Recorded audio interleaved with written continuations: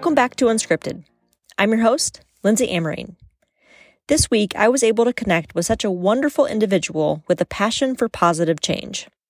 Dr. Paul Walker is the current president of ASHP and is a clinical professor and assistant dean of experiential education and community engagement at the University of Michigan College of Pharmacy, and serves as a manager in the Department of Pharmacy at Michigan Medicine.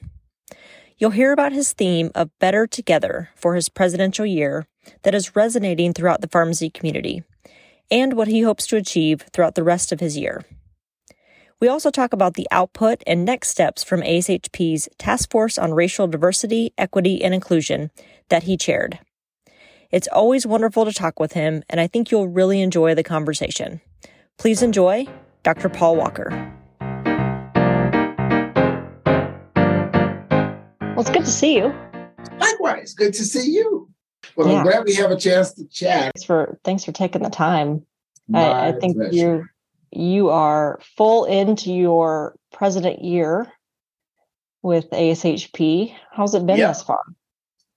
I have loved it tremendously. It is such an opportunity. It's a once in a lifetime opportunity, and it affords you so much. Not only just a platform, to say what you think is important and sort of push that out there for people to hear and hopefully to get with, but so many enriching experiences. I've had 2 international trips, which were really impactful. The first one was FIP, and I'd never been to an FIP meeting. And people were telling me, those who normally attend were telling me that this one is very, very different than those in the past. It just felt different to them. A lot of it focused on the world's response to COVID and how pharmacists all over the world dealt with all of the challenges that, the pandemic imposed. Getting vaccine out into the community, particularly into the rural areas. And I think what impacted me the most was hearing firsthand stories from pharmacists in developing countries and the kinds of things that they faced. Intellectually, we know that we've got it good in America compared to a lot of the rest of the world. But to hear their stories firsthand and the challenges that they faced was emotionally impactful. And to be honest with you, Lindsay, I was somewhat emotionally drained after the end of that meeting and needed to be recharged, because just hearing their stories really, tugs at your emotions. If you are any kind of a compassionate individual at all, it grabs you by the collar and says, you got it good. These folks don't. Look at what they struggle through. And so, that was really phenomenal. I had a chance to go to Dubai to attend the DUFAT meeting, which is the largest meeting of pharma and pharmacy in the Middle East and North Africa region. It was smaller this year than it typically is because they're recovering from the pandemic just like, we are. And so they boast typically 20,000 participants or more, plus almost 1,000 pharma companies and other vendors who support pharmacy attend. And so it's this huge meeting. And it was impactful to me because, it's just a different culture over there. To interact with people from all over the Middle East. And I didn't get to really get into some of the educational sessions. As a representative of ASHP, I had to bring a welcome. There were 4 of us that went. We each had to do a 45-minute platform presentation, and we presented a workshop. And I tell you, the workshop was phenomenal. The room was packed.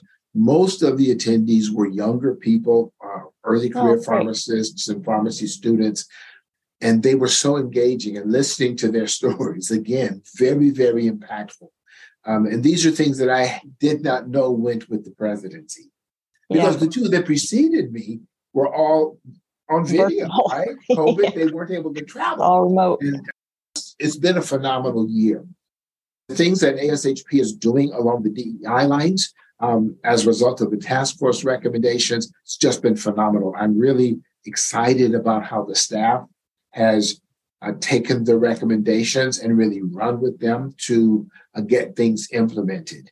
The ASHP has just been running like crazy around DEI, not just with products and supports for the members, but even within the staff itself. There's been a lot of change.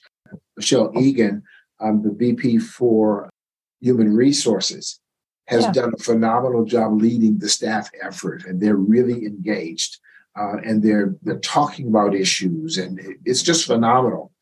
Just to talk about some of the things that I think have been impactful as a result of those recommendations, I'll start with a personal story. At the mid-year clinical meeting, one of the things that was phenomenal, that was a result of all of the work around the task force recommendations, was that the top awards this year went to 4 prominent, phenomenal, distinguished, well-deserving Black women. I won't cite their names. I think you probably know who they are. And if you want to, I can tell you who they are. But that was phenomenal. Great to see. In and of itself, right? So this young man, I was rushing into a meeting, and this young man stopped me. And he said, I really just want to tell you how what I just saw in the opening session with so many diverse people on the stage and prominent in our profession has really affirmed me in my identity as a minority pharmacy student. He said, I have struggled.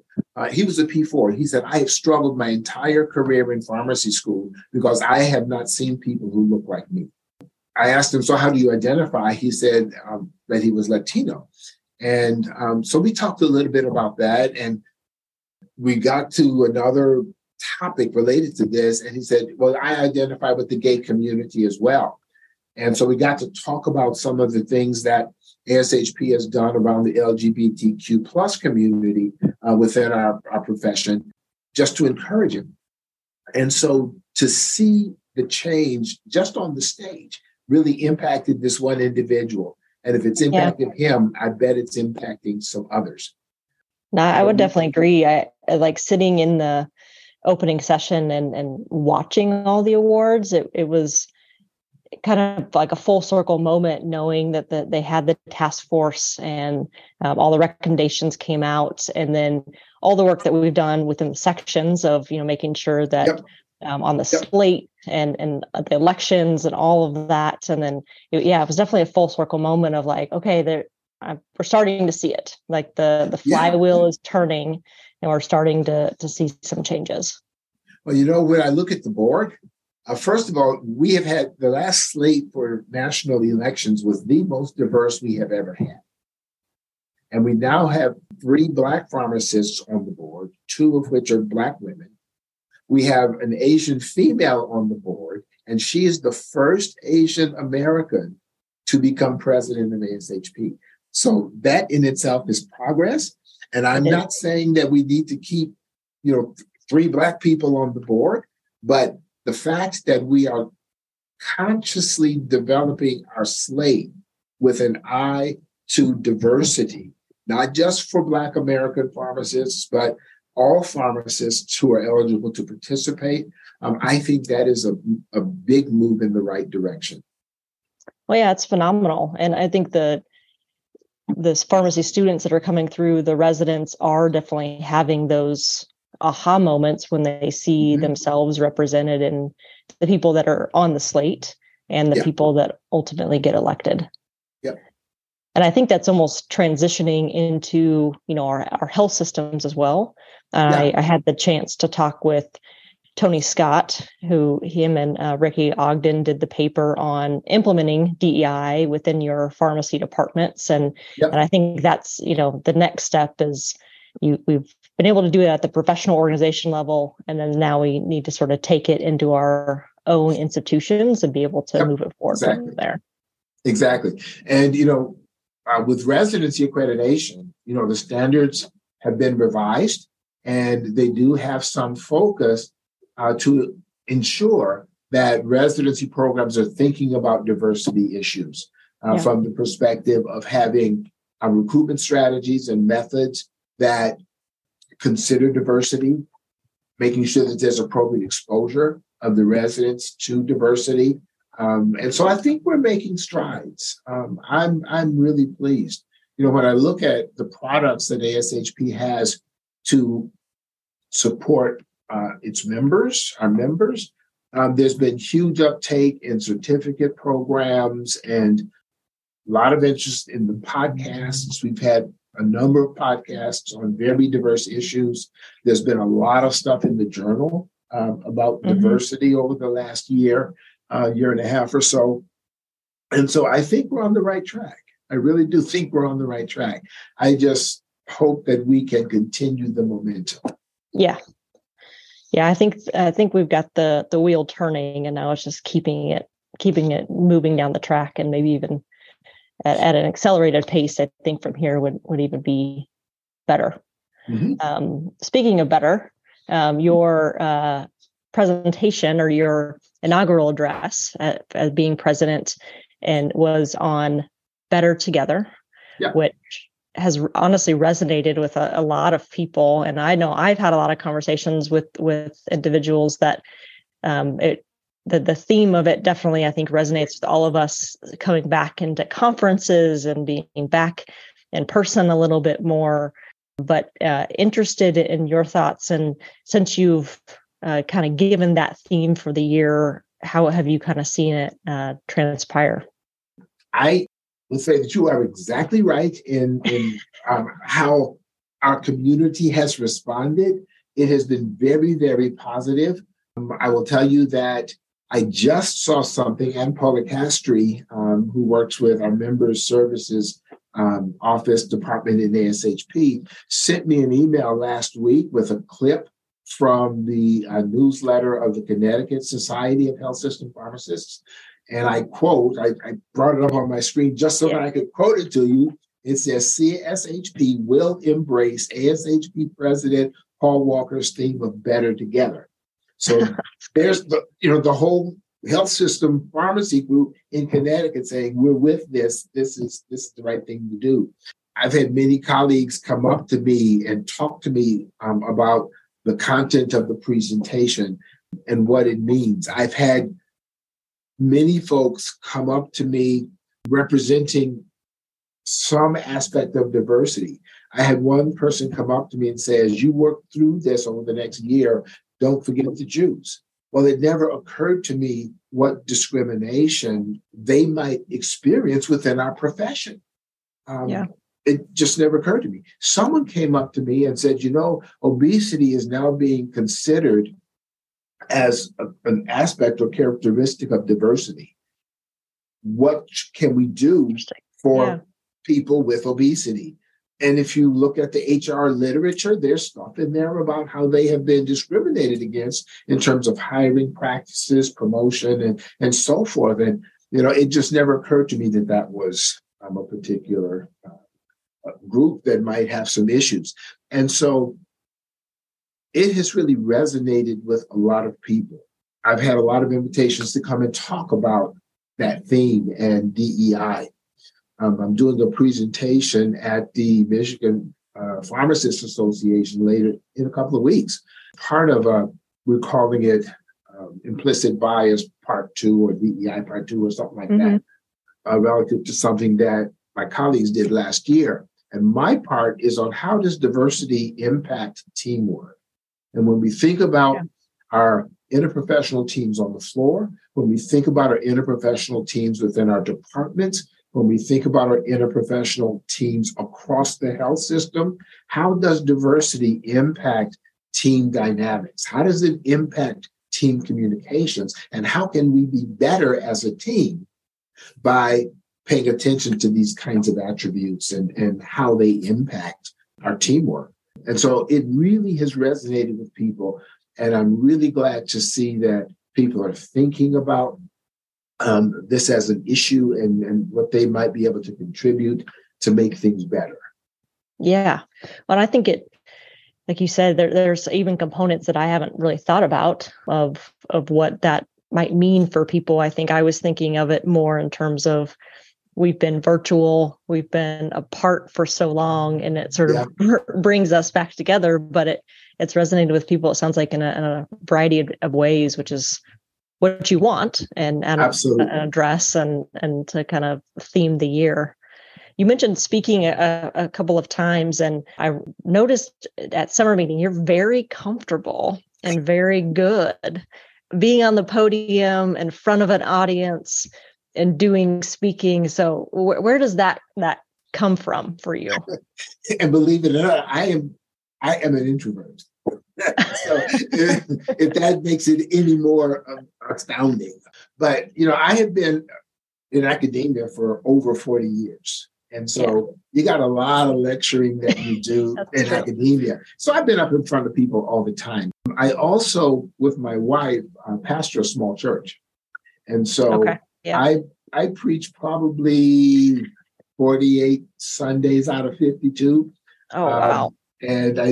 So I'm in front of people all the time running my mouth. I'm very comfortable doing that. As long as it's about stuff that I know that's in my wheelhouse, I'm very comfortable standing up in front of people doing public speaking. That doesn't bother me in the least.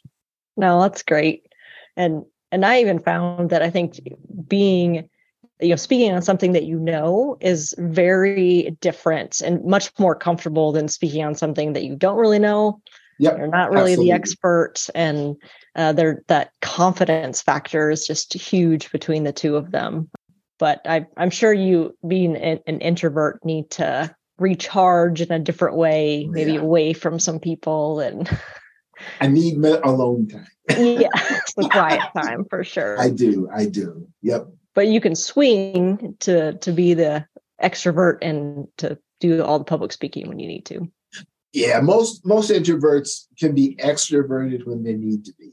I really do love public speaking. I have done it, like I said, for over 40 years. And so I'm very comfortable. I can talk to 5 people. I can talk to 1,000 people. It doesn't bother me. Yep.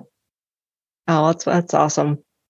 Well, it sounds like the year has gone really well, and I think it's sort of resonating with everybody, and what you wanted to accomplish, you've been able to. Are there any other milestones that you kind of have on the horizon for the remainder of your year? Well, there are a couple of things that I want to still see happen, and I'm speaking with ASHP staff about how we can actually make it happen. When we talk about the work of the task force, while it was the task force on racial diversity, equity, and inclusion, it really focused on the Black community. Yeah. We talked about what was relevant and important for Black pharmacists, as well as underserved Black communities primarily. And recognizing that, some of them are applicable and will, help others as well. A rising tide raises all ships, as they say. But we haven't heard specifically from some of the other racial and ethnic groups and other groups that are part of our diversity to really understand what some of their needs are. We haven't really spoken to Asian pharmacists.